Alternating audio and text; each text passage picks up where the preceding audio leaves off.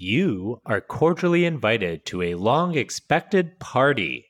Join us, my brother, my captain, my podcast, in our Twitter space on Saturday, April 2nd at 9 p.m. Greenwich Median Time or 4 p.m. Eastern Time, as we reflect back on the magic that is the Fellowship of the Ring in the best way we know how, by watching it.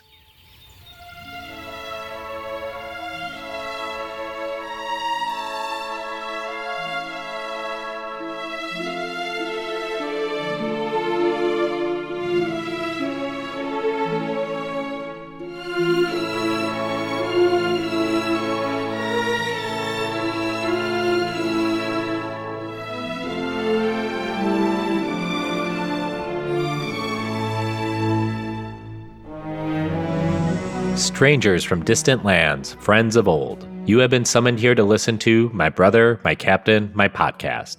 The Lord of the Rings trilogy stands upon the brink of its 20-year anniversary. None can escape it. You will unite or you will fall. Each race is bound to this fate, this one doom. Will you look into the mirror? What will I see? Even the wisest cannot tell. I'm Manu, also known as Manuclear Bomb. And I'm Emily, also known as JRR Tweeting. Today's episode is The Mirror of Galadriel, our 16th Fellowship of the Ring episode. Frodo gets a glance of a possible future from the Elf Witch before the Fellowship sets out from her woods. But first, our spoiler warning. While the ring may have passed out of all knowledge and memory, these movies have not. We will provide recaps in every episode, but we assume you know these films well enough, and we will also be greedily delving into the source text, interviews, commentaries, and maybe even the Hobbit films. One piece of news up top that we want to mention is that The Lord of the Rings is officially for sale for $1 billion, or at least the property is, as owned by Middle-earth something or another. Emily, what's that about? So the book not the book rights, the film rights to Lord of the Rings have been owned by, are owned by multiple stakeholders, but one of the larger stakeholders in this is Middle-earth Enterprises. And so the films and, for example, something that I care very much about, Lord of the Rings Online, all license their ability to adapt the source material from Middle-earth Enterprises. The larger kind of shell company that owns Middle-earth Enterprises announced the other day that they are going to be selling their stake in it, their share of it. And the starting price at the auction is $1 billion, and it's expected to go for upwards of $2 billion. I kind of laugh because it is an exorbitant amount of money, but it's also something that's going to impact a massive amount of what the Legendarium looks like beyond the books. So it is really something worth paying attention to, yeah. Oh, thanks for that. And we will probably talk about this more as this news items develop. So you may hear about this in other episodes of the podcast. As promised last time, today will be part 2 of our discussion on Elvish cultures and history.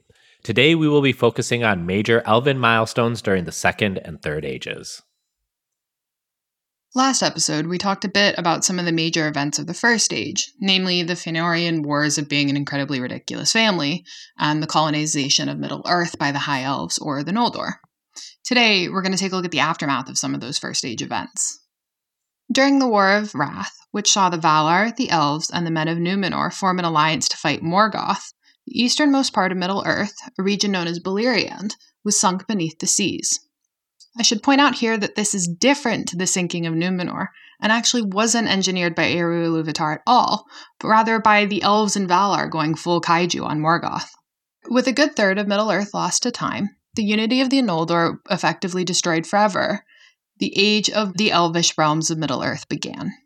And there were a lot of realms.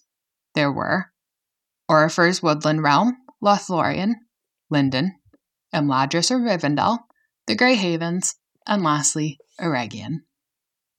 We're going to focus today on Eregion and Lothlorien, but that's only because those are the two we touch on the most in The Lord of the Rings. In terms of political importance, both Imladris and Lindon are not to be underrated.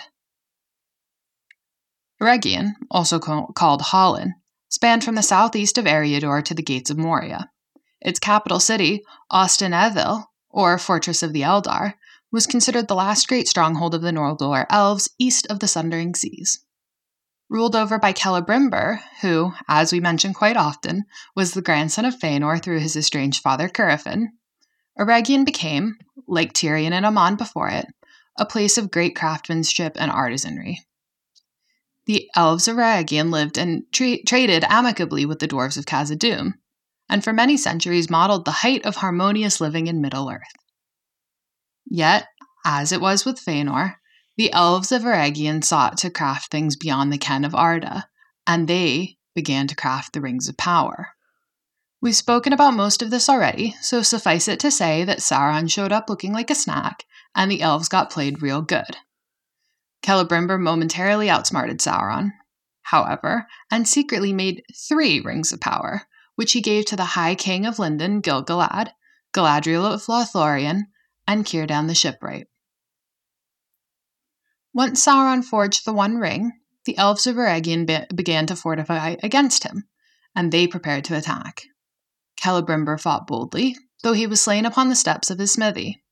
Sauron, who knew powerful aesthetics when he saw them, was then said to have used Celebrimbor's body as a banner while marching against the other elves. This is known as the War of the Elves and Sauron, and it brought about the destruction of Eregion. Man, that's fucking metal, Sauron. Way to go. Yeah, it's a lot. Meanwhile, on the other side of Moria, the Lothlorien played host to its own kingdom. At first ruled by Sylvan elves, elves who did not answer the call to join the Valar and Aman, Lothlorien was helmed for a time by King Amroth and Nimrodel, who, as Emily mentioned last week, was not his wife. After the War of the Elves and Sauron and the subsequent destruction of Eregion, many Noldor, that is, elves who did answer the call of the Valar, crossed the Misty Mountains to join their Sylvan brethren.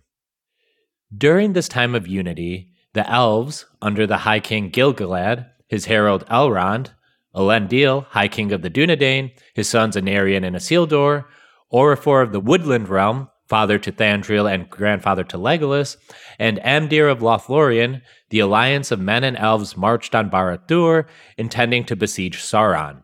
And besiege him they did, though not without enormous cost to themselves.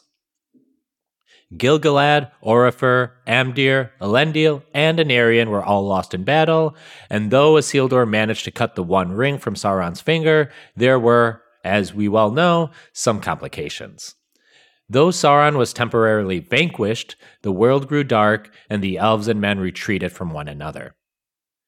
Back in Lothlorien, Galadriel and Celeborn took up the mantle of Lord and Lady, not King and Queen, and planted the seedlings of the Malorn trees of Lindon, a story for another day, which grew into enormous golden trees, ultimately giving Lothlorien the epithet the Golden Wood. For 1,000 years, Lothlorien prospered, and time seemed not to pass at all. Galadriel and Celeborn gave birth to a daughter, Celebrian, who later married Elrond, now Lord of Rivendell. That is, in a fast-talking nutshell, how we got here.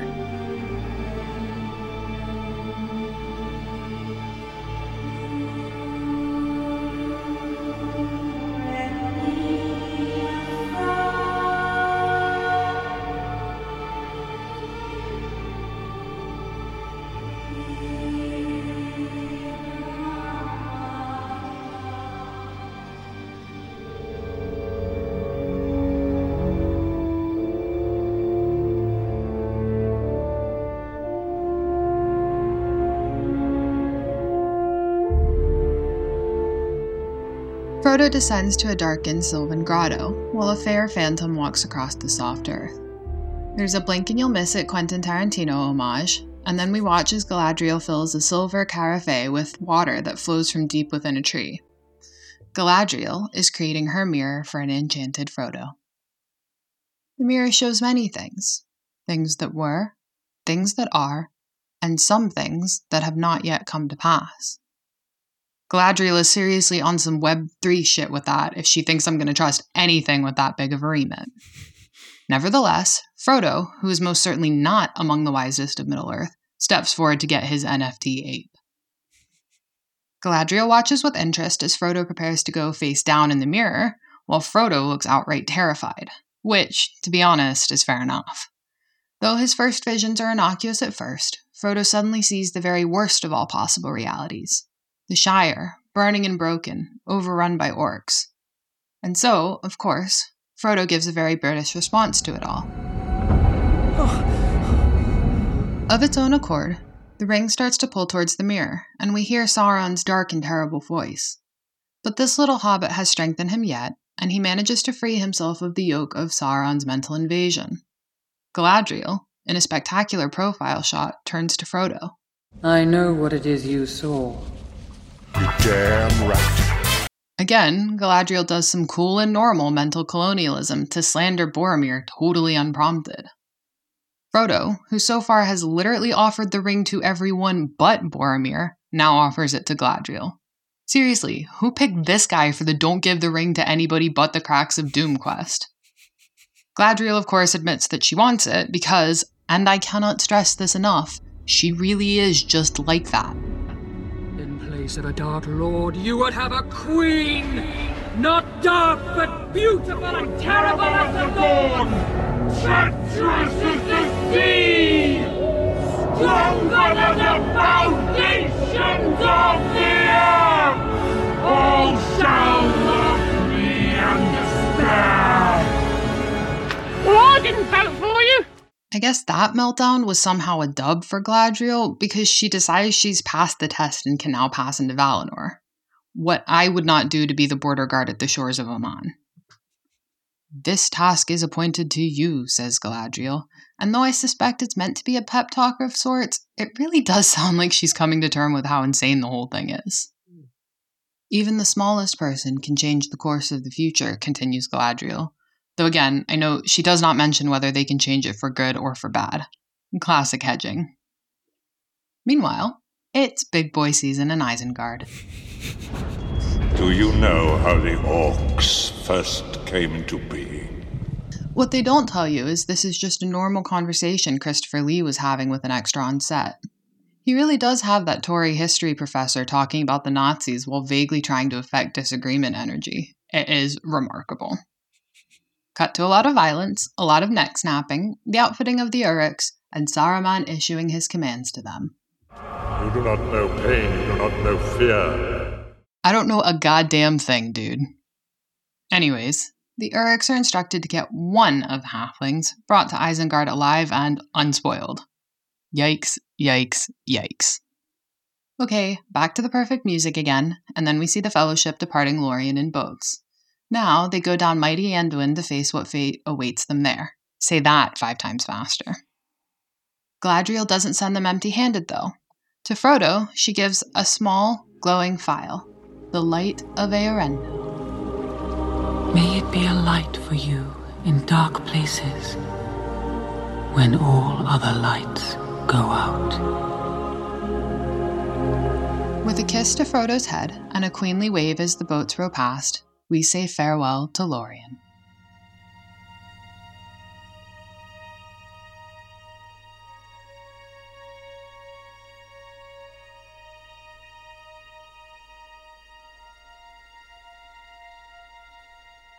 Let's talk about magic, nebulous a concept though it may be. We're going to talk about the Mirror of Galadriel and the Light of Eärendil today, and it makes sense to discuss magic broadly before we talk about how, or even if, it applies to the Lord of the Rings. Quick disclaimer that probably isn't necessary, but how we will talk about magic in fiction is not absolute or comprehensive. Magic can exist in other forms and other genres besides fantasy, but we're going to focus in on it as it relates to other comparable hits like Star Wars, Harry Potter, A Song of Ice and Fire, or even Shakespeare. Now, not to get all Webster's dictionary defines magic on you, but I think a simple starting definition can be abilities of characters or objects that are not natural or real as we would define it. They are supernatural and mystical, straining our imagination for something other than what we see and hear and breathe every day. Magic is a major staple of the fantasy genre and medieval fantasy, not only in creating fantastical worlds and peoples, but driving plot, for good or ill. and how various authors and works deal with magic varies greatly. Some authors define strict, rigid magical systems, and others more opaque ones, inscrutable outside the confines of narrative. I don't think one is preferable to the other, it's just how it's used to advance theme and tone that ultimately matter. And well, for video games, a stricter magical system makes more sense for coding. Working magic into a plot can be tricky, however. Magical devices often drive the plot forward, but if lent on too heavily, may result in less impactful stories. This is perhaps akin to Deus Ex Machina, where if magic suddenly resolves all your conflicts, then it dissolves the tension or lessens the character's growth along the way. Of course, I bring this back to George R.R. Martin, as there's a line in A Storm of Swords where the wildling Princess Dala says to Jon Snow, "Sorcery is a sword without a hilt. There is no safe way to grasp it." I like that quote not only for what it means in story, but as a reflection of the peril of inserting magic into your narrative. Okay, so that's a lot of meandering before we get to The Lord of the Rings and how it handles magic broadly. In the books, while Sam and Frodo wander Lothlorien, Sam talks about how he wishes to see elven magic of some form while he is there, as if by magic, Galadriel shows up at that moment to show the two hobbits the mirror. She presses Sam with this quote, "For this is what your folk would call magic, I believe, though I do not understand clearly what they mean. And they seem also to use the same word of the deceits of the enemy. But this, if you will, is the magic of Galadriel. Did you not say that you wish to see elf magic?" I like that quote a lot, namely for the comparison it makes to the enemy, deceits of the enemy specifically, which magic in our real world is often a deception or sleight of hand. The deceit of the enemy can also be tied to the forging of the Ring of Power, for all of them were deceived, in Galadriel's own words.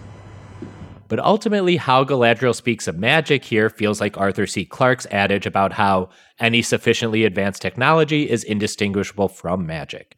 It's not really magic to the elves. These are skills and crafts they possess as a race of beings that are just not accessible to the other inhabitants of Middle-earth. And a lot of the magic we see is tied to elven crafts. The Mirror of Galadriel, the Light of Erendil, Frodo's elven cloak and his elven blade sting, etc. Even Arwen flooding the fords is played as her casting a spell. I'm so excited that you bring this up because I think you're totally right about like the like earthly connection in a way of the magic of Lord of the Rings. And I think there is a lot more kind of visible magic in the movies than in the books, but there is magic aplenty in the books. And I think I think for some people, it might necessarily raise this question of, well, if Tolkien is such a devout Catholic, why is there so much magic in The Lord of the Rings and in the Silmarillion? And I think it is a worthwhile question. And the answer ends up being something quite similar, which is that magic is something that is essentially preordained by like the rules of Earth. It's not like the chaos magic of The Witcher. All of the magic in Middle-earth exists because God exists. So it's totally, as you say, it's not like it's this completely incomprehensible power to the elves. To them, it's really just something that they are gifted by, a God who loved them.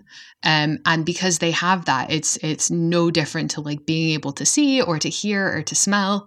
It's just this power up, I guess, that they have. And in that way, it really isn't like the kind of spooky Harry Potter magic that we see where it is this almost incomprehensible thing. It is something quite natural, at least as natural as like gravity. And on, this question of like Tolkien and Catholicism and magic, I don't really have a huge amount extra to kind of proffer because, while I think it's an interesting discussion, it's not really something I have much expertise in. But I do want to do something quite like corny and something that should make all like grade school teachers cringe, which is read a lovely paragraph off of Wikipedia. But again, I think the editors who maintain this page do some excellent work here in comedic juxtapositioning. The paragraph is this. Tolkien, a devout Catholic, had strict rules imposed by the ruling powers, angels who had assumed the raiment of the earth for the use of magic by their servants. These included a general discouragement of magic in all but exceptional circumstances, and also prohibitions against use of magic to control others, to set the self up as a political power, or to create a world that violates the natural order. He did, however, allow his wizard character to entertain children with magical fireworks. I mean, that to me in a nutshell is basically the magic system of Lord of the Rings, which is this kind of magic of the everyday. And yes, there is telepathy and telekinesis and foresight, magical foresight. But in reality, it is this magic that is so closely tethered to the literal salt of the earth that it can really be used in its most spectacular form in something that in our world is just done with, gunpowder and dye. And I think that is one of the really magical things about this system in Middle-earth. Of course, from our reader or watcher point of view, there is a lot of magic elsewhere in The Lord of the Rings. Hell, this whole fucking thing is about magic rings, and the powers of Gandalf and Saruman and the Witch King of Angmar check the magic box as well. I assume the Witch King of Angmar can also create a great fireworks show. I'm just assuming that's what Tolkien was getting at. Okay, so all that preamble out of the way, let's talk about Galadriel's mirror in depth. The mirror isn't really a mirror, it's a basin in which water is poured and then images are formed for the viewer. There's got to be a better word than viewer for that. Makes it seem like someone is streaming The Mirror of Galadriel on Hulu. As Galadriel summarizes for Frodo, the mirror will show things that were, things that are, and things that may yet come to pass. It may show that which the viewer desires, or it may show images unbidden. What it will show, even the wisest cannot tell. And we'll work through Frodo's visions right now. The first vision, the Fellowship looking at Frodo all worried-like. I actually like what is done here, as these scenes are from the extended edition as the group was entering Lothlorien. So in the extended edition, these visions function as things that were. But in the theatrical edition, you can be a little looser with how you interpret it. The first time I saw it, I figured this was some moment down the line when people were turning against Frodo, whether not trusting him or in desiring the ring for their own. Next, we essentially see the Scouring of the Shire, a late Return of the King chapter that was famously not adapted for these films. Today is not the day to litigate that, but this was Peter Jackson's way of referencing that film omission. In it, we see the Shire reduced to scorched earth, with orcs running things and the hobbits, including Frodo's companions, being shown in bondage, not the kinky kind. As it plays for these series of films, these visions represent what would come to pass if Frodo were to fail in his mission, what it would look like if the Shire too were consumed by the Shadow. It's a worst-case scenario. It's what Merry talks about in Fangorn. All that is green and good in the world. There won't be a Shire, Pippin. Given how bleak this particular future is, I'm happy Frodo didn't go full Shinji Ikari on us and just cry for the next 7 hours of film. And I'm just going to cut here to say in incredibly smart people terms, I'm literally frothing at the mouth to talk about the Scouring of the Shire and its omission from these films. So please, everybody go subscribe to Manu's Patreon right now. We absolutely must do these scenes. I am so hyped for it. The last vision is no vision at all. Well, it technically has vision because it's the eye of Sauron. Okay, sorry, that was the worst joke ever. But yes, the water turns to fire, which, neat in my opinion, and the vision gives way to the great eye, a black slit drowned in fiery oranges and reds. The voice of Sauron speaks through it, and the ring seems drawn towards the watcher in the water. At last, Frodo has to physically grab the ring and yank it away before he can be free from the mirror's pull. The vision of Sauron's eye is, at the simplest level, Sauron looking back at Frodo, searching for the ring, wondering what this realm is he is gazing upon. But it too can function as a vision of the future. If Frodo fails, there will only be Sauron, the shadow, the darkness. Last episode, we linked Galadriel and Sauron as two sides of the same coin, light and dark. I feel like there's a similar kinship between their seeing tools, the Palantir as used via Sauron, and the Mirror of Galadriel. I'm also wondering if the blue coloration of Lothlorien, which we talked about last time, was in part driven by this scene, so that when the eye appears in Lothlorien, it's altogether foreign in hue. Yeah, this is such a good call. I don't really know if I have like a settled opinion on it necessarily, but I wonder if there's like something to be said about the like filmmakers' desire to draw a stark chromatic contrast between Lothlorien and Sauron versus like maybe letting the chromatic similarities impart like a sense of unease. I don't know if that makes sense, but like it's like, does Sauron need to be utterly different from our good guys to still be evil? Or is there like something to kind of be said for the similarities between Sauron and our good guys?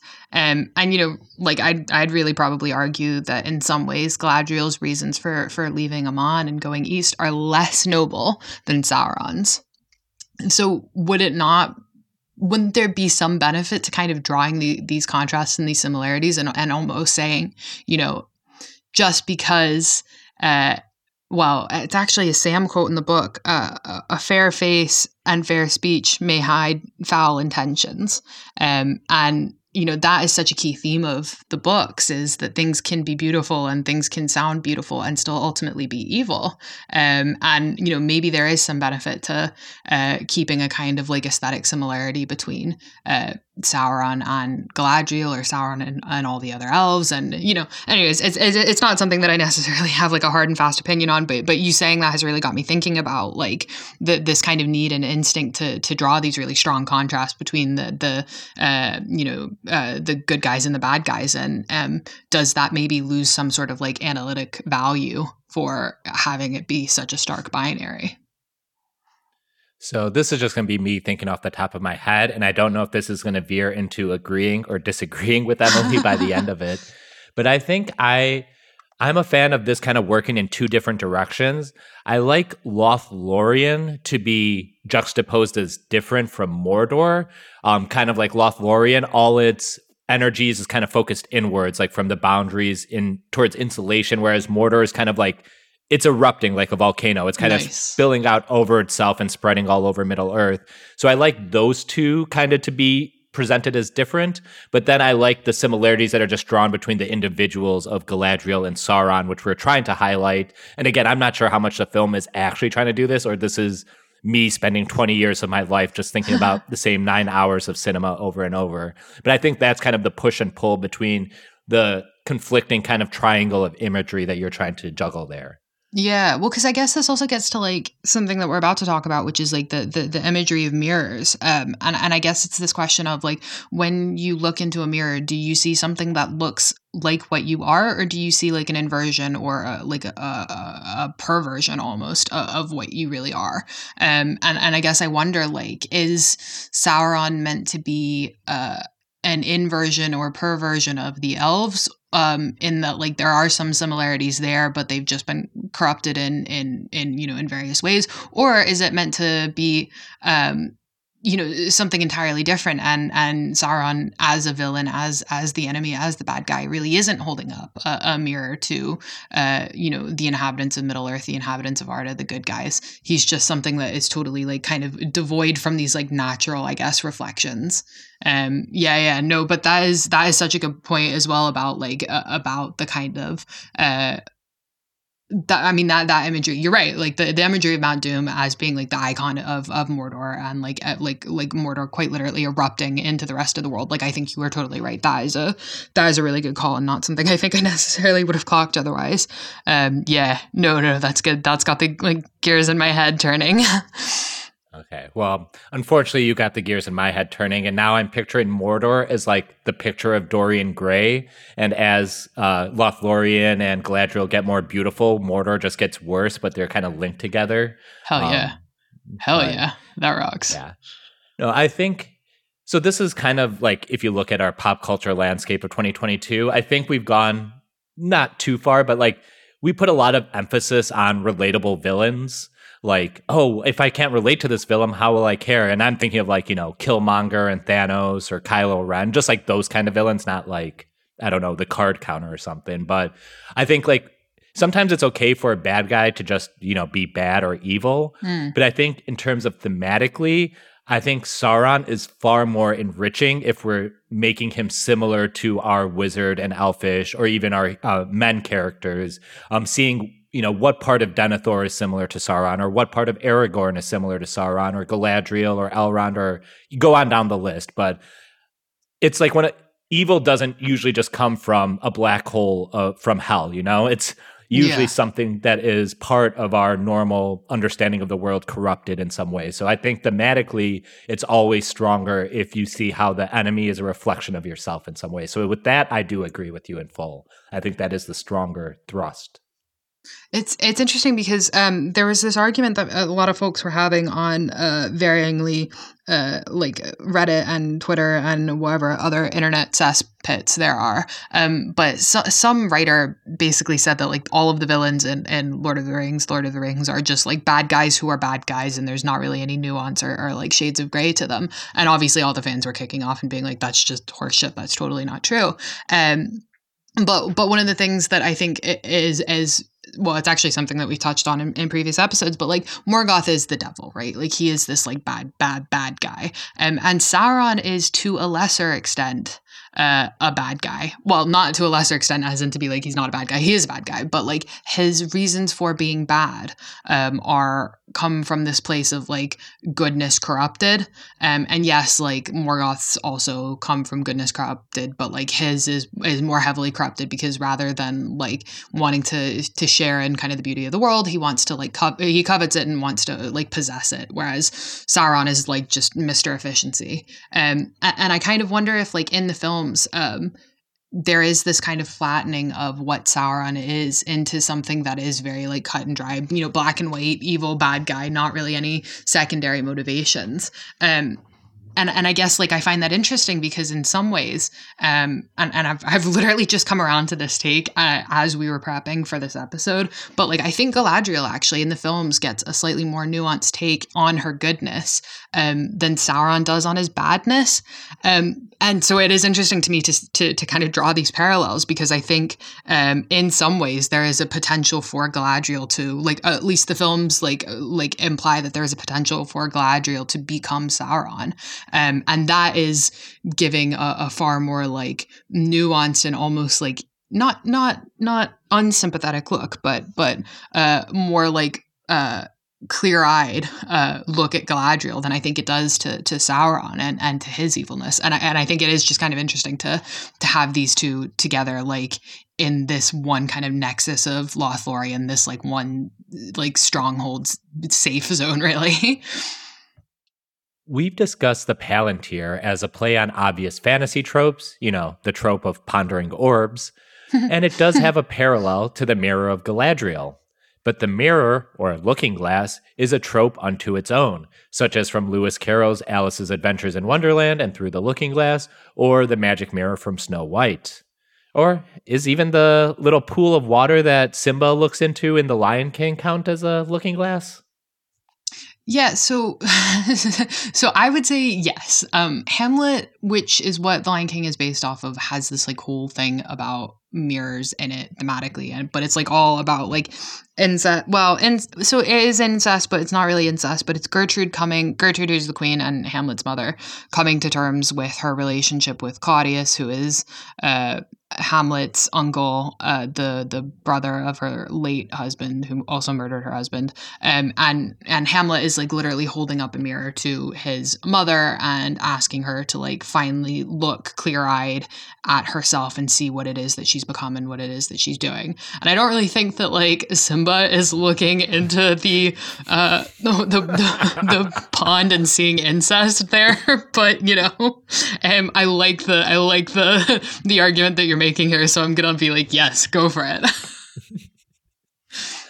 Even in more modern art, we see the allure of the mirror as a supernatural element. Say the name Candyman in front of it and he will eventually appear, or take the red pill and figure out what is the Matrix. I hear even that turf-written wizard book has its own mirror, the Mirror of Erised. And there's a whole show, Black Mirror, which I haven't watched, which posits that the television screen itself is supernatural. Oh my god. Okay, so here's an insight into what just a tremendous fucking dumbass I am. That show has been around for ages now, for years. Like, I feel like it's been around since time immemorial. It was only like a month ago that I clocked that Black Mirror was meant to be the reflection of a TV screen. I was like, oh, that's just like a weird collection of edgy words that they've thrown together, and really didn't realize that it was one of these things, man, where I like hear the things that I think and say aloud, and I'm like, how have I survived this long?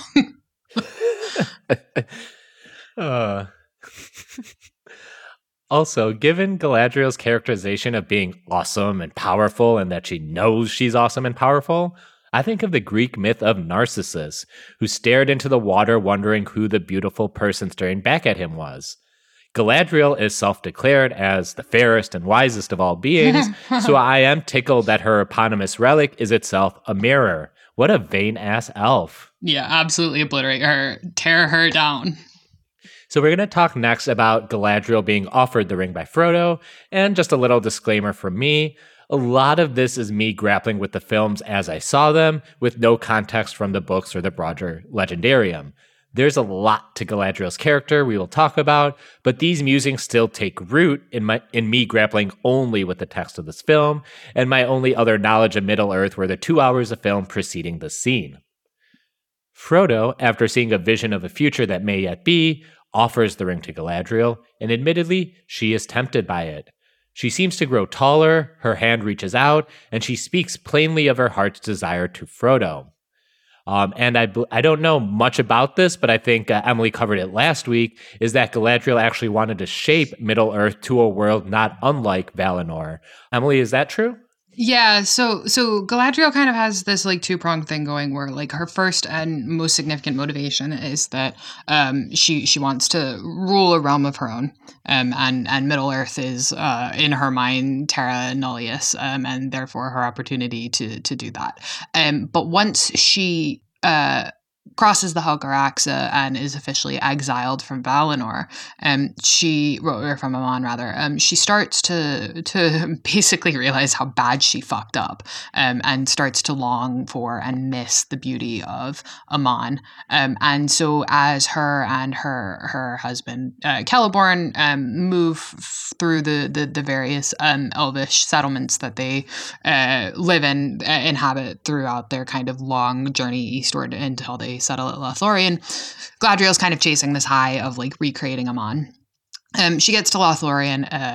She and Celeborn get to Lothlorien. After some time, they take up like the throne, the non-throne throne, and this is really her chance to try and replicate the beauty of Aman. And I should note this is actually like a common pursuit among the elves who leave Aman in the courts of Gondolin, which I'm sure we'll talk about at some point. They even make replicas of the two trees of Valinor, Telperion and Laurelin. In Rivendell, there are a lot of like aesthetic references to Valinor, even though Elrond himself has not exactly got a huge amount of experience with Aman.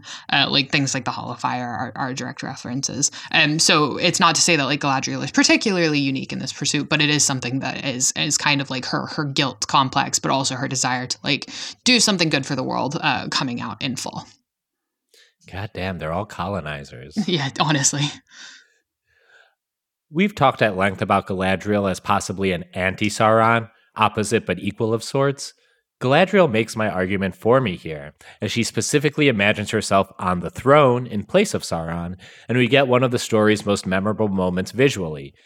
In place of a dark lord, you'd have a queen, not dark but beautiful and terrible as the dawn, a monologue that launched 1,000 girl bosses. I mean, I kid, of course, but I do see a lot of half-serious AU or tweet jokes about how awesome Galadriel is in this moment, and trust me, I get the desire to be dommed by Cate Blanchett. Yeah, word. I also just want to kind of flag here, and we'll come back to it in 50 to 100 episodes, but this like desire to be a queen is something that's really significant for a lot of Tolkien's women, and whether inadvertently or not, this is one of the pure expressions for the women of the Legendarium like one of the pure expressions of their kind of powerlessness and their desire to improve beyond like whether their class station or their station as imposed by gender. So I want to flag this here because it's significant that Galadriel, who is the White Lady of Lothlorien, raises this as something of a desire of hers, because a different White Lady will, and I realize that it sounds insane if you don't have the context of White Lady, is one of Tolkien's like epithets for like women who are incredibly beautiful and like the Eldar. A different White Lady will also express a similar desire much later. The first thing I want to talk about is the word choice of terrible, which is the same thing Gandalf says back in our Riddles in the Dark episode. I would use this ring from a desire to do good, but through me it would wield a power too great and terrible to imagine. I think this effectively links Gandalf and Galadriel, not only just as powerful beings, but as ring bearers themselves, as they keep 2 of the 3 elvish rings between them. It also speaks to these 2 characters, Galadriel and Gandalf, being on the same wavelength a bit, and understanding that no matter what they desire, the will of the ring would win out in the end and enthrall them to Sauron, if not his person, then at least his creed. This could also ultimately speak to why they found relief in Galadriel's presence in Lothlorien, ultimately. Well, sorry, Boromir. They lost Gandalf, but luckily they could mourn with a Gandalf-like figure around. Yes, and I'm really excited about this discussion about terror because for anybody who doesn't follow me on Twitter and isn't tracking my movements like a GPS system, I just spent a long weekend in Paris and had lots of fun bitching about the fact that the French Revolution has been essentially like wiped from public history and public memory. And one of the reasons why I get like sort of uptight about this is because there's like a really important political utility to the word terror. And I'm going to kind of back this up and slow myself down to say that 2 words that are often used interchangeably are terror and horror, or like terrible and horrible. And, you know, in like common usage, it's totally fine and reasonable to do that because they evoke the same kind of sentiment. They do actually have very different, very distinct like definitions. So in short, like the kind of summation of their difference is terror is a word that like refers to possibility of something bad or something extreme, whereas horror refers to the reality of something bad or something extreme. Terrible, unlike horrible, is a modifier, so something can be terribly good or terribly bad, and that means extremely good or extremely bad. Horrible just means there's kind of a visceral component to it, and it has a very kind of static meaning and like evocation. But, and to circle back to this French Revolution chat and the chat about the political utility of the word terror and terrible, there is no moment in history where the term terror, well, actually, I should say before the War on Terror, has as much political pull and relevance as in the French Revolution. And there is, of course, a period of time during the French Revolution called the Terror, which is well, there are actually a couple different terrors, but the terror that we tend to think about is when the guillotine was pumping at full speed and enemies of the French Republican state were executed for treason. Lots of priests, for example, were drowned in holy water, which is a hell of an execution. And it is generally seen as like the fault of a one Maximilien Robespierre, who is my favorite. But Robespierre is also like one of the primary theorists of like terror in a political sense. And I would be a fucking nightmare at summarizing it any better than he can. So I'm going to read here. And this is because I got outclassed in the last episode where you quoted Nietzsche. So I am now trying desperately to claw my way back into sounding remotely clever. So here's me quoting Robespierre shamelessly. If the spring of popular government in time of peace is virtue, the springs of popular government in revolution are at once virtue and terror. Virtue, without which terror is fatal. Terror, without which virtue is powerless. Terror is nothing other than justice, prompt, severe, inflexible. It is, therefore, an emanation of virtue. It is not so much a special principle as it is a consequence of the general principle of democracy applied to our country's most urgent needs. So essentially, this is an argument saying that terror is not inherently evil. It is a word that implies a modification to the extremes of something. It is a word that implies a certain evocation of emotional and psychological responses. But on the whole, terror is not something that should be immediately shunned.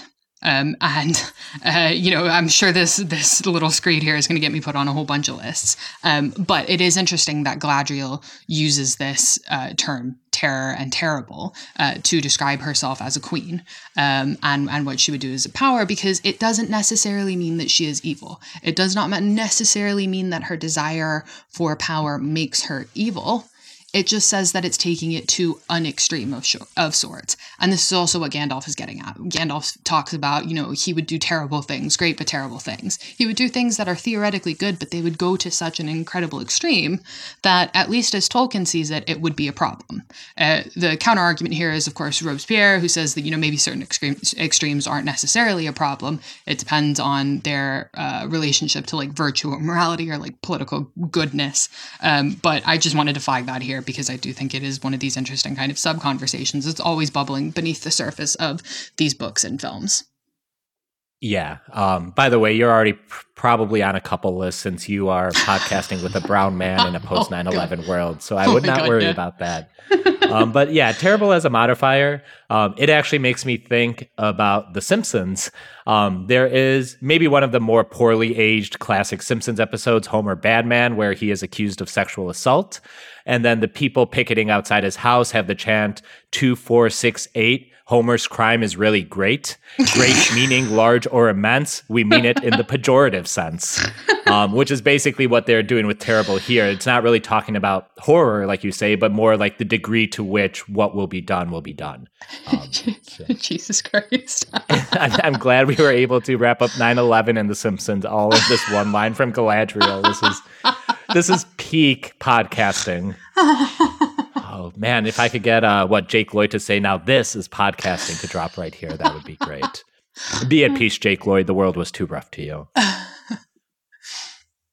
The effect we see here is interesting. It's not quite from the text, though it might be an exaggeration or extrapolation of it. And Jackson has never really spoken about it, though it's hard not to come up with interpretations of what Galadriel looks like in this moment. This is Galadriel unleashed, perhaps, if she bent all her power, including her own magic ring, towards a singular purpose. At least thrice I've described the elves using the phrase, luminous beings are we, not this crude matter, and I feel like this scene is where I got that notion. There is some undying light, something eternal, that our feeble minds can't wrap our heads around, and the appearance of elves to man is just for our benefit. I know this isn't quite true, but again, this is just me in my own head. Or maybe Dark Galadriel is what she would be like if she did acquire the One Ring. The most interesting flourish for me is that Galadriel is not shown in her elvish robes, but in armor with a breastplate. My own reading here is that to take the ring is inherently a choice of conquest. It and war are inseparable. It's what gives Sauron staying power. Galadriel will also go beast mode like this in the last Hobbit film, pretty much just for action scene purposes. I don't want to debate that yet, but instead of some symbolic Rubik's Cube like we have in Fellowship of the Ring, there it just plays like you have a boosted status in a video game. Mario with a star, The Witcher taking his potion, or Solid Snake injecting himself with nanomachines. I have no equal comparisons like that. All I can say is that I think this scene bangs, and this is maybe one of the few times I'm actually going to say this in the course of this podcast, but I think this is way better than the book version. I respect J.R.R. Tolkien to varying degrees. I love the books, obviously. I love the writing, but this is just so much tighter, and it's so much more immediately evocative. It gets the tone right. It gets the delivery right. And I think I especially like it to circle back to the girl boss shit. And I think you are right to be this does launch a million girl boss boring wars or whatever. But I like that it's really overt and that it doesn't hide from Galadriel being batshit crazy feral. Because I feel you really rarely get to see good women being feral and slightly insane and admitting that they are kind of power hungry and they're kind of completely fucking depraved. And, you know, it's not to say that I, like, think that, like, oh, women characters are good when they're completely fucking depraved. But, like, I think there is kind of an element of that where I'm like, okay, good. Like, essentially, we're now treating the women characters like the men characters. And that is interesting and exciting. But I also think there's, like, an element of, like, emotional, like, feralness involved that you also don't really often get to see. Certainly not without women immediately going and, like, shooting things up or doing things that are, like, immediately violent. Like, Galadriel has this moment of her outburst where she behaves like a total weirdo and probably admits more about herself than she wants to, but then she goes back to being on the good team, and that's really it. And there's no, like, necessity for her to be actively violent or whatever. And so I do quite like it, and I think it plays well in the movies. In the end, Galadriel relents and turns down the offer for the ring. Not unlike her beautiful and terrible speech, her rejection has also become one of the most memorable bits of dialogue to emerge from these films, though it's also in the books. "I will diminish and go into the west and remain Galadriel" is one of the lines that I feel reflects the melancholy or the bittersweet of the saga, which Emmett alluded to a couple episodes back. Galadriel is making the good or heroic decision here. She's not usurping the Ring of Power from Frodo. She will aid him on her quest to the extent she can, and has rejected temptation which could destroy her. But for all that, it means giving up her own ambitions, or any hope to reside forever in Middle-earth or the woods of Lothlorien. If Sauron's ring is destroyed, then the 3 elven rings will lose power, and the elves will be resigned to head to the west. It's a sorrowful decision. I guess for us, you, me, Emily, all us mortal men doomed to die, all we can hope for in life is to diminish with grace. Would much rather have that than a scouring at the end of our days, if you catch my meaning. I will absolutely not be diminishing with grace. I am going to start getting Botox when I turn 25, and by the time I hit 60, I will have fully replaced my blood with, like, the blood of the youths, courtesy of Peter Thiel. Diminishing gracefully? I think the fuck not. And with that, Emily delivered 100 psychic damage on when she turns 25. I say as a 37-year-old over here, so... All right, Grandma, time for bed. Or I guess Grandpa is what you would say to me. We're already losing you. We get our last cut back to Isengard in this film. Got to make the most out of that Christopher Lee casting. But most of all, Saruman is one of our stand-ins for the enemy, and he's going to take up the big bad role for the next film, so we want to set him up for the 2 towers here while we all take a breath, while also, of course, setting up this film's climax. The establishing long shot here of Isengard in grays and pale blues with black plumes smoking from the caverns is pretty much how we will see Isengard in the 2 towers. Saruman is giving a lecture on the history of the orcs to Lurtz, head boy for House Uruk-hai. They were elves once, taken by the dark powers, is about as Cliff Notesy as it gets, but serves the purpose for this story. Lurtz has to stand there and listen to the story of his own people being ruined and destroyed, just like every marginalized kid in the U.S. educational system. As for the history of orcs, we will circle back to that more in detail during our 2 towers coverage. Saruman claims he has perfected the orc, though, perhaps as a mini fuck you to Sauron. Look what I can do, you big old jerk. I can make even better warriors than you. And to his credit, Saruman's forces do kill more Fellowship members than Sauron. We see the arming and armoring of the Uruks en masse. This is pretty much how we will see them through the 2 towers. Broad armor, thick shields, and pikes or cudgel-like weapons for the most part, though Lurtz at least gets a bow and arrow. Notably, Saruman's troops are being branded with the white hand, on their person, on their armor, on their weapons.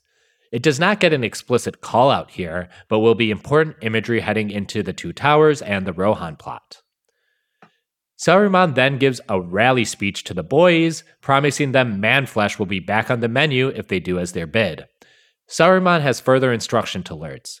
Bring back the halflings unspoiled, but the rest are expendable. This will lead to inner strife amongst the orc factions in the 2 towers.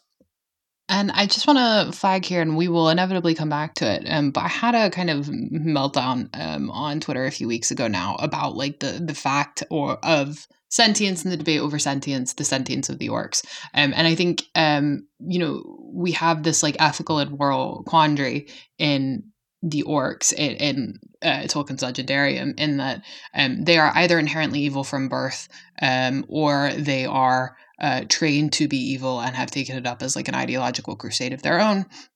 And if they are evil from birth, then it's a little weird that that we treat them the way that we do, and that we like allow them to have like conversations with one another in a degree of like free will, because surely if they're evil from birth, then that free will isn't really there.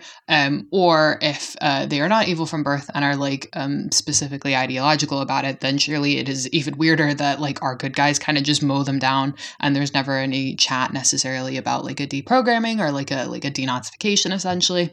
That is like heavy chat, but this fact of the like inner strife, the like faction fighting between the orcs in the Two Towers, really raises this question of like sentience and the like moral issue of the orcs, and how Tolkien portrays them, and then how Peter Jackson later portrays them. It's not something that we can like do here, but it's something that we're gonna come back to, I hope, at the start of Two Towers. So I just want to like raise that right now. Prepare thyself. No, it's a very interesting question. This is a little bit cringe, but it's not unlike what Solo did to the Star Wars mythology about droids. Yep, exactly. Because all of a sudden you're questioning every action that took place before. And I guess being a kid watching Star Wars, a lot of it is just like, oh, these robots are just another form of sentience people can take. But, you know, as a kid, I'm not realizing that it's discrimination, that, you know, the Mos Eisley bartender is like, we don't serve their kind here and all. Like, you don't think about it that hard. And I think, you know, part of it is that original trilogy is a lot more like, I don't know, basic in its storytelling. Like, It's basically putting a space fantasy wrapping on a very traditional kind of storytelling. Yeah. But yeah, trying to come up with like a grand unifying moral theory about the orcs, I think is really fascinating. Of course, you know, your enemy, George R.R. Martin, has, you know, pointed the question about, did Aragorn pursue a policy of orc genocide following the defeat of Sauron, following, you know, his fall at the Battle of the Black Gate? And that's an interesting question because it really rests upon, you know, what are the orcs in terms of moral standing, and in terms of free will, as you point out. So it's fascinating. Even the Lord of the Rings, Shadows of War and Shadows of Mordor game, they invented a really cool video game system where you're kind of like a wraith, but like a good wraith, not like a Nazgul, and you can actually enthrall orcs to your command. And then there was a lot of discourse on Twitter and elsewhere about, but are you violating their free will? Are you making, like, what exactly is the moral implications of this cool ass video game system in terms of the context of narrative? Something I haven't myself really unraveled in a satisfying way personally, but I also don't think about the orcs as much as I think about how hot Cate Blanchett is, so maybe that's my fault. All right, where were we? The column of Uruk troops file out of Isengard and begin the jog to film's end. The movie-going audience now expects the Uruk ambush, creating a ticking time bomb scenario as the Fellowship heads down the river.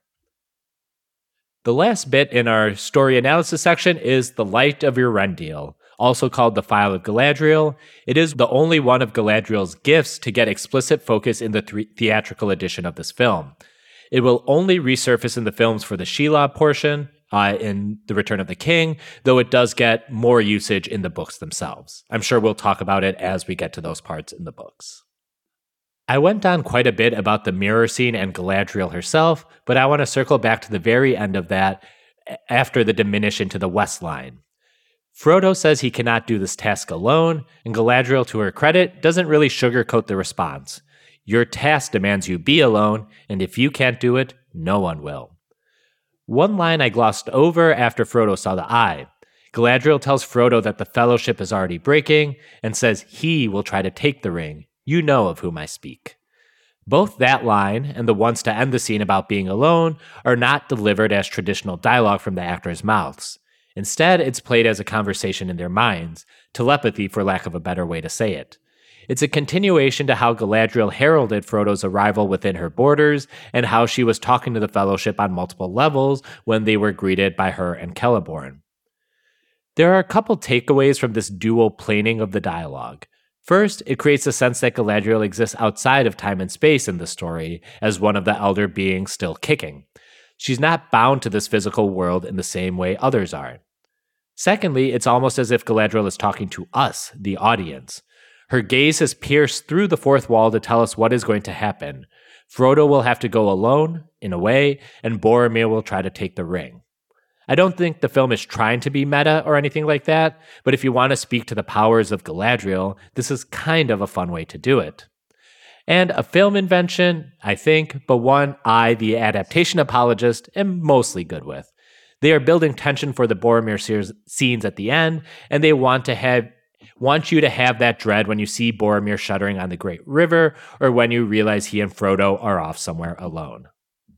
I need like a sound effect where it's just like me shrieking in the distance, like properly fucking going at it Nazgul style. So I think you're right. Like I think like it is basically a fine change. But I guess one of the problems for me is that like the magic of the elves that we talk about and like their ability to foresee things and to have certain like preternatural impacts on the world around them is played in the books not as something that is always good. And in some ways, it is kind of a point of like sadness and sorrow for them because they are so like inherently chained to the earth. There is this kind of like sting of, you know, we can't go beyond the parameters, the confines of the earth. We have free will to an extent, but how much free will is there really when all of our actions are in one way or another limited by the confines of Arda and what has been allowed by Eru Ilúvatar. And obviously for the more moral of the elves, this isn't really necessarily a huge problem because they're on the side of God, and so they don't need to think too hard about it. But there is this kind of sense that like they are limited in some ways, in the ways that they are limited, in the ways that they can foresee things, it is tragic because they know that they are ultimately powerless against this wider kind of force in the earth. That element, I think, gets kind of stripped away in how the magic of the elves is portrayed in the films, and I think especially here because, you know, it raises the question, if Galadriel is so certain that Boromir is going to be the one to flip, if she is so certain that he's going to be the one to put them all at risk, why doesn't she intervene? And rather than it being, as it is in the books, kind of this moment of there is an intention to intervene, there is a desire to intervene, but it is an impossibility because of how the rules of the world as set out by God work. In here, it's a bit more, she can see it all, but she decides not to intervene because she kind of places herself above and beyond it. And that, I think, raises this moral question of like, what the fuck are you doing, Galadriel? That isn't necessarily there in the books. I think you are right, though, like in a narrative sense, it is really, really good for building up what is going to happen to Boromir and for raising the stakes. But it is just one of these things that I want to flag because I think it is really an interesting kind of change and like a quite revealing in some ways. Yeah, no, I actually kind of agree with all of that. I'm not disagreeing with you. I think trying to come up with a synthesis of how like me and you both approach these films or, you know, this set of mythology, I think a lot of it is since, you know, my like ground zero is these films and the films don't really speak to Eru Ilúvatar or, you know, like a greater god, even though I know that's very much there informing Tolkien and the world and all that kind of stuff. I don't think about like in terms of like predestination or as a god existing in this world. Like my analysis of Middle Earth is agnostic, I guess, which is how the film's presented. And I'm not saying I'm right or wrong. It's just I am not able to make the very smart leaps and conclusions you are just because that's like a whole black hole in my understanding of this world as depicted in the films, of course. And I guess it's kind of like a product of the time in a way, because like the 1990s are kind of, you know, at the same time that there's this like cultural upswing of like the evangelical right and the Anglicanic world. There is also this kind of sense that like the pop culture, the high culture is becoming more like agnostic, if not atheist, then certainly agnostic or like non-religious. And I think that is definitely how it plays out in these films. I think you're spot on with that. Yeah. And I'm going to say, even though I kind of praised this, I guess, in the way I presented it, I think it's good in the sense that I think it gives Galadriel, like I said, she kind of exists out of time and space, and I like what that does for her aura in these films specifically, but I do agree with you that if you actually think about it for more than a second, if she knows Boromir is going to take the ring, why isn't she doing anything about it? Couldn't she cast a spell on his little boat and it kind of goes down a different tributary and winds up elsewhere, down the Entwash and eventually to Gondor? Keep him away from Frodo. I don't know what you're doing, lady. When Galadriel delivers this line, "This task was appointed to you, Frodo Baggins, and if you do not find a way, no one will," her face is grim, stoic. It's not some inspirational wisdom she is imparting to him. But I love how this line is called back in Return of the King, after Frodo escapes Shelob and Gollum and collapses on the mountain pass to Cirith Ungol. Frodo is all of a sudden transported to Lothlorien for the briefest of moments, and the Lady Galadriel is there to pick him up. This same exact narration plays there, with again no lips moving, but there is just the biggest smile on Kate's face that helps Frodo back to his feet. Now, I'm just grasping at straws, but that scene in Return of the King reminds me a bit of the ending of this film, where Frodo hears Gandalf's voice in his head at a moment when he's not sure if he can still go on. Another link between Galadriel and Gandalf.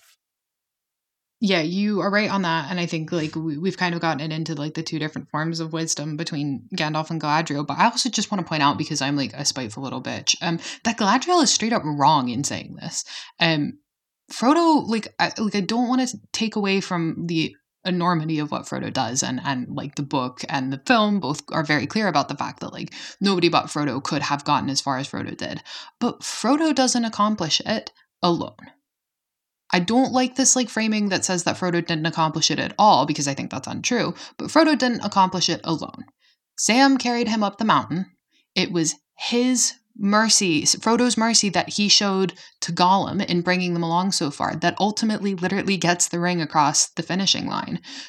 It is totally a group effort there. And I think Galadriel, this line is kind of indicative of Galadriel's kind of short-sightedness and also her narcissism in a sense, because she fails to see that this is maybe in a sense only Frodo can carry the ring, but there are quite literally other people who carry him, and the fact that she misses that is bad. And I think it would have been a far better pep talk if she had said, look around you, look at all of the people who are already willing to lay down their lives on your behalf, look at your friends, look at the people who love you. You do not have to do this alone. I think that would have been a far better thing for her to have said. That would have been a more successful kind of leadership thing, to go back to me complaining about her and Aragorn and their bad leadership styles. And the fact that she doesn't is, I think, quite revealing about her character. Yeah, Galadriel, I want to hear more about Sam. Frodo would not have gotten very far without him. So. We've talked in depth about how this film and series does a lot to center eyes, hands, and faces in its filming, which makes sense for a story based on magic rings and a great eye. But it feels like those choices all climax at the Mirror of Galadriel, which is all hands and eyes and fingers. The camera stays tight on both Frodo and Galadriel throughout, while the ring taking center stage a couple times. This may not be a cinematography thing, but since we are on the topic of eyes, I want to talk really quickly about eye level, which is a runner for a lot of the Hobbit interactions.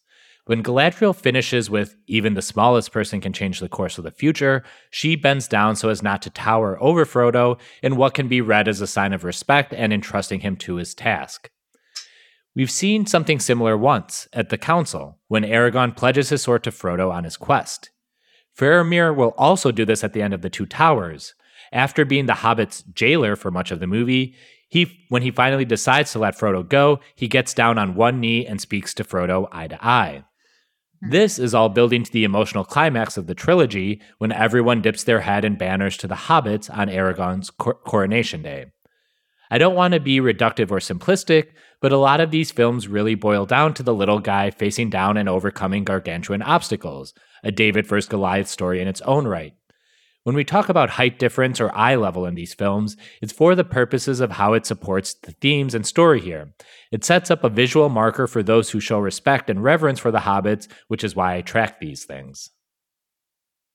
I have nothing really particularly clever or interesting to add to this, except for that there's a meme where it's like how to correctly talk to short people. And I'm not sure if this like breached the Tumblr containment zone, but it's a dead funny meme about all the incorrect ways to talk to people who are short. And literally every single one of them is done in these films in particular. And the whole like getting down on your knee to talk to short people is one of the ones that's in the meme.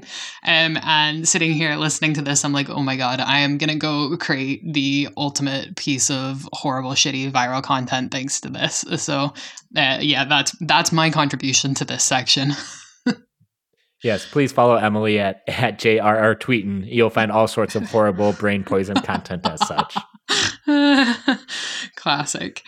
Speaking of brain poison content, here's going to be me complaining about costumes because I love nothing more than complaining. I'm going to try and not get too intense about my dislike of the women's costumes in these films, but I feel like I need to like lay out my gripe before we come back to in-depth a million episodes from now. I hate Galadriel's costume in this. I hate it. I think it's really bad. I think all of the women's costumes in the films are like quite poor. Not just they're like perfectly fine in terms of their actual design. I think like they're just boring. I think there's like not really any like particularly insightful thought that went into them. I think they were like, well, women in the medieval age looked like this, and so we're gonna have all of them look like that. It doesn't even have the balls to do like the weird kind of head covering silhouettes that they do in Braveheart, or like the super high necks, except for that one bit of Éowyn in Two Towers. Anyways, sorry. So cycling back, these women's costumes all kind of fulfill the requirements, but they don't really do any more than that. And I think that is kind of like a not great approach to costuming in general. Galadriel's dress here like has the vibes of a dress that theoretically could be pretty, but just ends up falling down at various points. To me, it kind of looks like that shitty Party City spider web you get, you know, like the stuff where like you're trying to put it down like over the snack table or whatever, and it keeps getting like stuck in your fingers, and you're like, why did I spend the $1 on this instead of getting like the $5 version? Why have I condemned myself? Galadriel's dress is that. Okay, so I'm obviously not a costume designer, and for those who have seen me in public, I'm not much of a fashion person generally. But like, since the $2 billion rights to the Lord of the Rings films are up for auction right now, I'm gonna put my pitch forward about what I would do if I had control over these. And here's the thing. It's really simple to have a diverse array of women's costumes in a quote-unquote period/fantasy piece. It just requires thinking outside the box. Slightly. Not huge thinking outside of the box, because I will note these are all basically white people cultures that I'm drawing from here, so it really wouldn't have killed them. But it just requires that you get beyond the stupid, boring Anglo-Saxon garbage. So here's what I would have done. The Rivendell elves, aka Arwen, should have been dressed in Roman-inspired clothing. The Lothlorien elves, Galadriel, should have been in Greek-inspired clothing. The Rohirrim women, which is Éowyn, should have been in the Anglo-Saxon bullshit we see. And then the Gondorine women, which is really only Éowyn and Arwen at the coronation, should be in Byzantine-inspired clothing. And for the people who have no idea what that means and think that I'm just rambling nonsense, you are correct, I am rambling nonsense, but there's also definitions to this stuff. So Galadriel's Greek-inspired gowns would be gowns made of like a single piece of rectangular cloth, belted at the hips and the upper waist, and then covered in a mantle draped around one shoulder on and then the opposing forearm. Arwen's Roman-inspired would be a short-sleeved gown with slightly more like form-fitting alterations in the actual bodice of the gown, and then basically created of many, many, many, many yards of fabric, so you get that beautiful kind of draping, and then that would be belted around the waist. The reason why I've gone with these classical civilizations for Arwen and Galadriel, but not the same classical civilizations, is because I think that represents the distance between the like present in the films that the elves are. So like Galadriel is part of the High Elves. She's part of the High Elves of Noldor. She's one of the oldest beings in Middle Earth. So she has that Greek inspiration. That is the distance, the aesthetic and like chronological distance between Galadriel and the present. Arwen is the next generation. Well, she's actually the second generation after Galadriel. So she's not totally out of the woods of kind of being part of this like ancient and distant civilization, but she's also noticeably newer. And that is essentially the relationship of Rome to Greece. Rome is a far more recent civilization. It takes the aesthetics of Greece and modifies them and changes them and modernizes, I guess, what they are. But they are obviously tethered together. And not only are they obviously tethered together, they are more closely tethered together for how distant and like chronologically foreign they are to us. Then you get the Anglo-Saxon influences for the Rohirrim. This is basically just because Tolkien based the Rohirrim culture on, essentially on Beowulf, on the Danes and the Anglo-Saxons, and that's really just the kind of boring silhouettes that you see all the way through these films on the women anyways, although when we get to Éowyn in many, many podcast episodes from now, I will talk about why I think they were kind of bad to choose the silhouettes that they did instead of some of the more interesting ones. And then my kind of wild card here, which is the Byzantine inspiration for Gondor, is because, as I mentioned before, I think most recently in the episode where we talked about the Northern Kingdom, which is, I think, like episode 7, Gondor is to Numenor and to the kingdom of the Dunedain as held by Elendil, Isildur, and Anarion, what Byzantium was to the Western Roman Empire, which is to say it sees itself as a natural continuation and does not actually see itself as a breach of the legacy of Rome.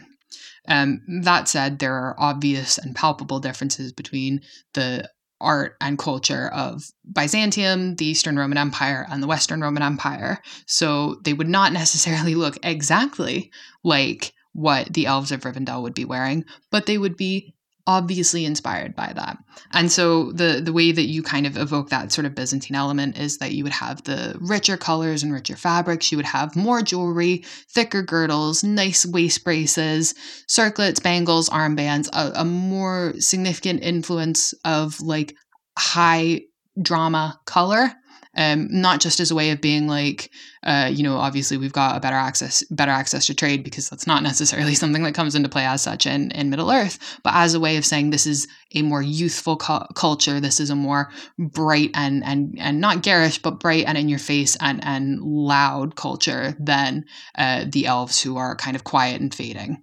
That I think basically covers my complaints and my coulda, woulda, shouldas for the women's costuming. But to like sum up here, I really just think that they totally missed a trick with putting everybody in these same kind of Party City, generic medieval woman costumes. Yeah, I don't have anything to add to that. I definitely don't have a good eye for costuming. Like, I can tell when they do like neat things, like, oh, here's a sigil buried in someone's collar or something. But I'm not good at this. So you can just pretty much take Emily's takes as fully endorsed by me. I know I'm probably stepping into it with that, but she has my full vote of confidence on all costuming takes. I'm going to cut the all costuming takes element from that clip and reuse that constantly, really.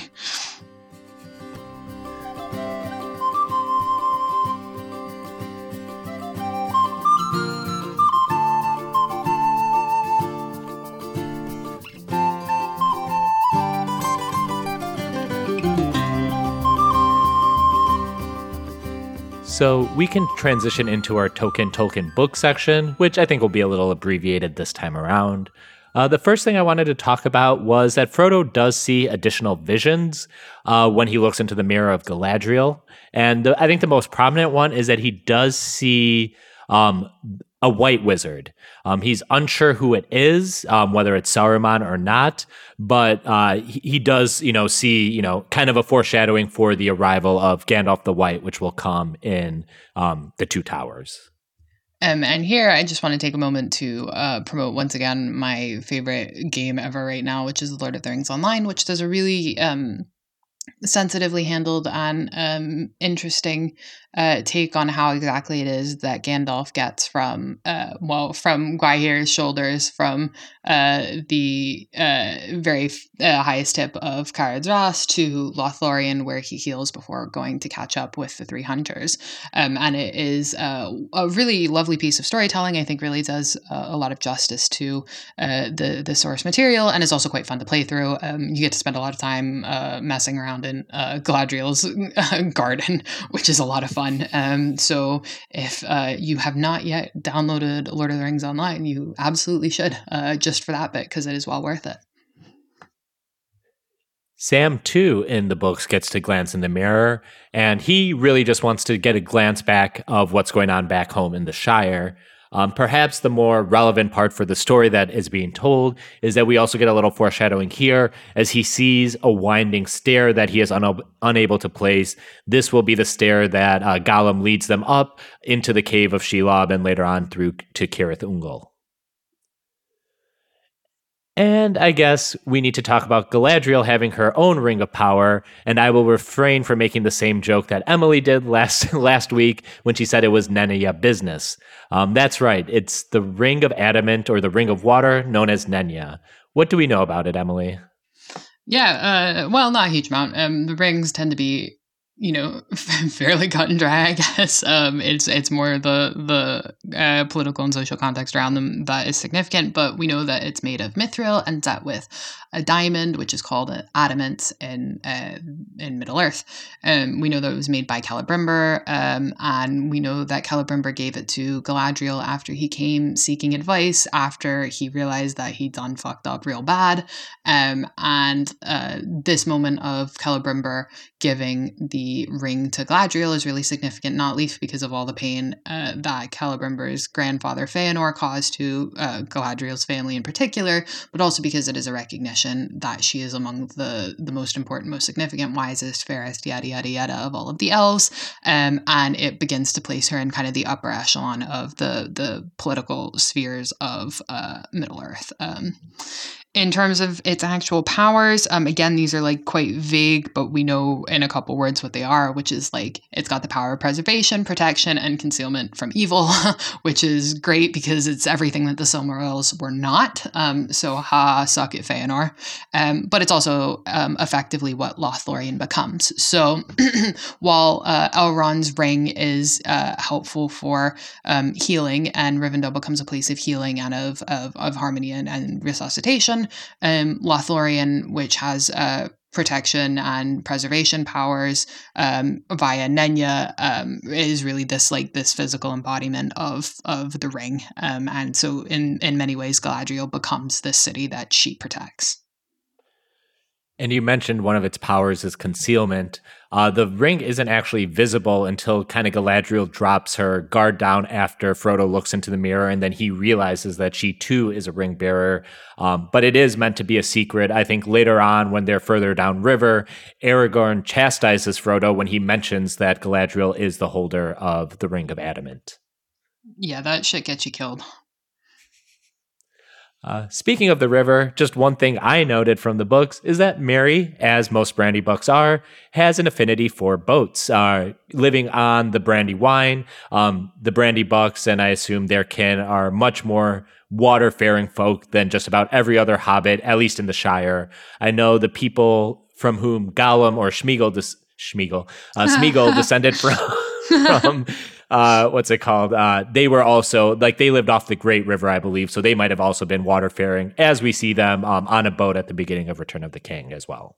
Yep, they're the river hobbits. And again, to reference Lord of the Rings Online, one of the weirdest casting choices for voice actors, but something that does crack me up a lot, is they chose to go with Invernessian accent, so the accent of people from Inverness for the river hobbits, for Gollum's people, which I first interacted with them for the first time quite late at night after a long day at work, and I actually felt like I got hit by a freight train to the chest when I heard them start speaking, and it truly wiped me out for a while. But to return to the topic at hand, which is the boats, this is also one of the moments in the books where Sam starts to freak out about the fact that he's on a boat. He does not like water. He is in every way the opposite of Merry. He is a man of the land, a man of the earth, and is deathly afraid of water, which is obviously setting up for this fact that he is willing to follow Frodo into the water, to follow him wherever. And so this ongoing anxiety that Sam has about the boats and the water starts to build here, and it's really emotionally effective. Yeah, and that actually goes hand in hand with Galadriel's gifts, which We would probably cover more in full if we hit the Patreon goal at patreon.com/MaNuclearBomb to get into the extended edition and the book stuff. But one of the gifts that Galadriel does give Sam is a little bit of dirt from her garden. I think I have that right, which again ties into Sam being kind of more of a land lover, for lack of a better term. I think this is one of these lovely sort of elements about Sam is that, like, for as much as he loves and reveres the elves, and the elves are, of course, like, intimately connected to the sea and their sea longing, Sam maintains this kind of like humility, this deep connection to the earth. He is a gardener through and through, and Tolkien is essentially through Sam making an argument about what that connection to the earth and what that stewardship of the earth and love of the earth can do for you when you are that closely connected to nature. And you know, this isn't a knock on Mary for being an old mariner. Oh my god, we need to cut in the Navy for Mary. Anyways, like, but you know, Sam is so closely associated with the earth and with the land, and that's part of that theme there. Oh, when we do the extended edition of this podcast, we'll cut that in for the Buckleberry Ferry scene. They all jump on, and then we'll play in the Navy. One of Galadriel's gifts that we do want to focus on, and we can kind of wrap up our episode, is the gift Galadriel gives to Gimli, which I'm just going to read a little bit out of the book here, and then we can talk about it. "There is nothing, Lady Galadriel," said Gimli, bowing low and stammering. "Nothing, unless it is permitted to ask. Nay, to name a single strand of your hair, which surpasses the gold of the earth as the stars surpass the gems of the mine. I do not ask for such a gift, but you commanded me to name my desire." The elves stirred and murmured with astonishment, and Celeborn gazed at the dwarf in wonder, but the lady smiled. "It is said that the skill of the dwarves is in their hands rather than in their tongues," she said. Yet that is not true of Gimli, for none has ever made to me a request so bold and yet so courteous. And how shall I refuse, since I commanded him to speak? But tell me, what would you do with such a gift? I assume he puts it in his little album and faps to it every now and then. Oh, no. Okay, I'll edit that out, maybe. We'll see. I'll surprise Emily with whether I edit that out. But yeah, I think this is, of Galadriel's gifts outside of the Light of Elendil, the one that kind of people think about the most, because it is kind of a big turning point for Gimli, at least in terms of what he thinks about the elves and all that. Yes, and importantly, is Galadriel getting to do a nice old retrospective fuck you to Feanor, because as we talked about in our last episode, Feanor came to Galadriel and asked 3 times for a strand of hair and was rejected each time. Gimli, thousands of years later, asks for 1 strand of hair, and Galadriel gives him 3. Which is, it just rocks. But I also think it's one of these like really lovely kind of signs of of character growth in Galadriel, and that she's like learned that maybe she doesn't need to be such a hard ass all the time. But it's also an element of like she recognizes in the kind of change of the like attitude of the dwarves, who, you know, as we've talked about extensively in the Gimli episode, are now coming to appreciate things that are beautiful, that are not just created things, crafted things, contrived things that are not of the earth. And I love this interaction, just love it to death. Yeah, now having the context from the last episode, I view her willingly giving up 3 strands of hair as a big fuck you. So that kind of rocks.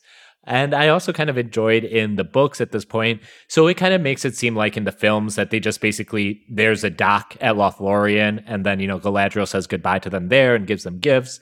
But they actually kind of go downriver a little bit, and then Galadriel and Celeborn meet the Fellowship on their own kind of boat of sorts, and they have, you know, kind of brunch laid out for them, and then I guess Galadriel does like open mic night with song and harp. I think she sings a song just fully in Quenya, but maybe it's Sindarin. I do know it's not a language I understand, but I just think it's kind of funny that she just kind of like sends them off with the song. Very, very cute, if nothing else. It's very on brand for Tolkien, I think, and I like this kind of the nice pause. You know what it is? The first time I ever started clocking this was in a comment made by Miyazaki on his films, where he talks about how there's this importance of like stopping all of the action and taking a breath and watching the flowers blow in the breeze, well, animating the flowers blowing in the breeze, or animating the clouds moving, and how significant that is to having a story that people can connect to, and having a story that feels full and special and important. And I think that moment with Galadriel is that deep breath, that's stopping to smell the roses, that watching the clouds go by, and is, I think, for me, one of the high points of this story. Yeah, no, I totally agree. And I really love that you pulled that Miyazaki quote, because I feel like too often the discourse, especially around film, is just like, oh, nothing specifically plot important happens in this moment, so it can be cut. A lot of people are against films lingering, where I'm like, I love vibes. I love just kind of sitting there and taking a breath and enjoying it. And of course, things can be executed well and poorly, and there can be actual filler, but I feel like sometimes the sitting there and watching the grass grow or the clouds move would get decried as filler or not plot important, and thus should be cut, the way we talk about movies these days. Boy, am I really going to end the episode on that note? God damn. God damn it. Oh, well. Anyways, that closes the book on this chapter of My Brother, My Captain, My Podcast. Our email is mybrothermycaptainmypodcast@gmail.com and mybro, on Twitter. You can support this podcast by subscribing to my Patreon, patreon.com/MaNuclearBomb, which goes towards this and all the other projects I've been working on. Which Manuclear Bomb? Hey, that's me. I've been Manu. You can find me covering Metal Gear Solid over at Podcast Science Frontiers. And I've been Emily, and you can find me over at JRR Tweeting on Twitter, where I am plotting how to steal Galadriel's hair. Toasting a pint to our sound editor, Stephen Boyd, aka DJ Empirical on Twitter. Please like and review our podcast wherever you may be listening. So until next time, remember, I would have followed you, my brother, my captain, my king.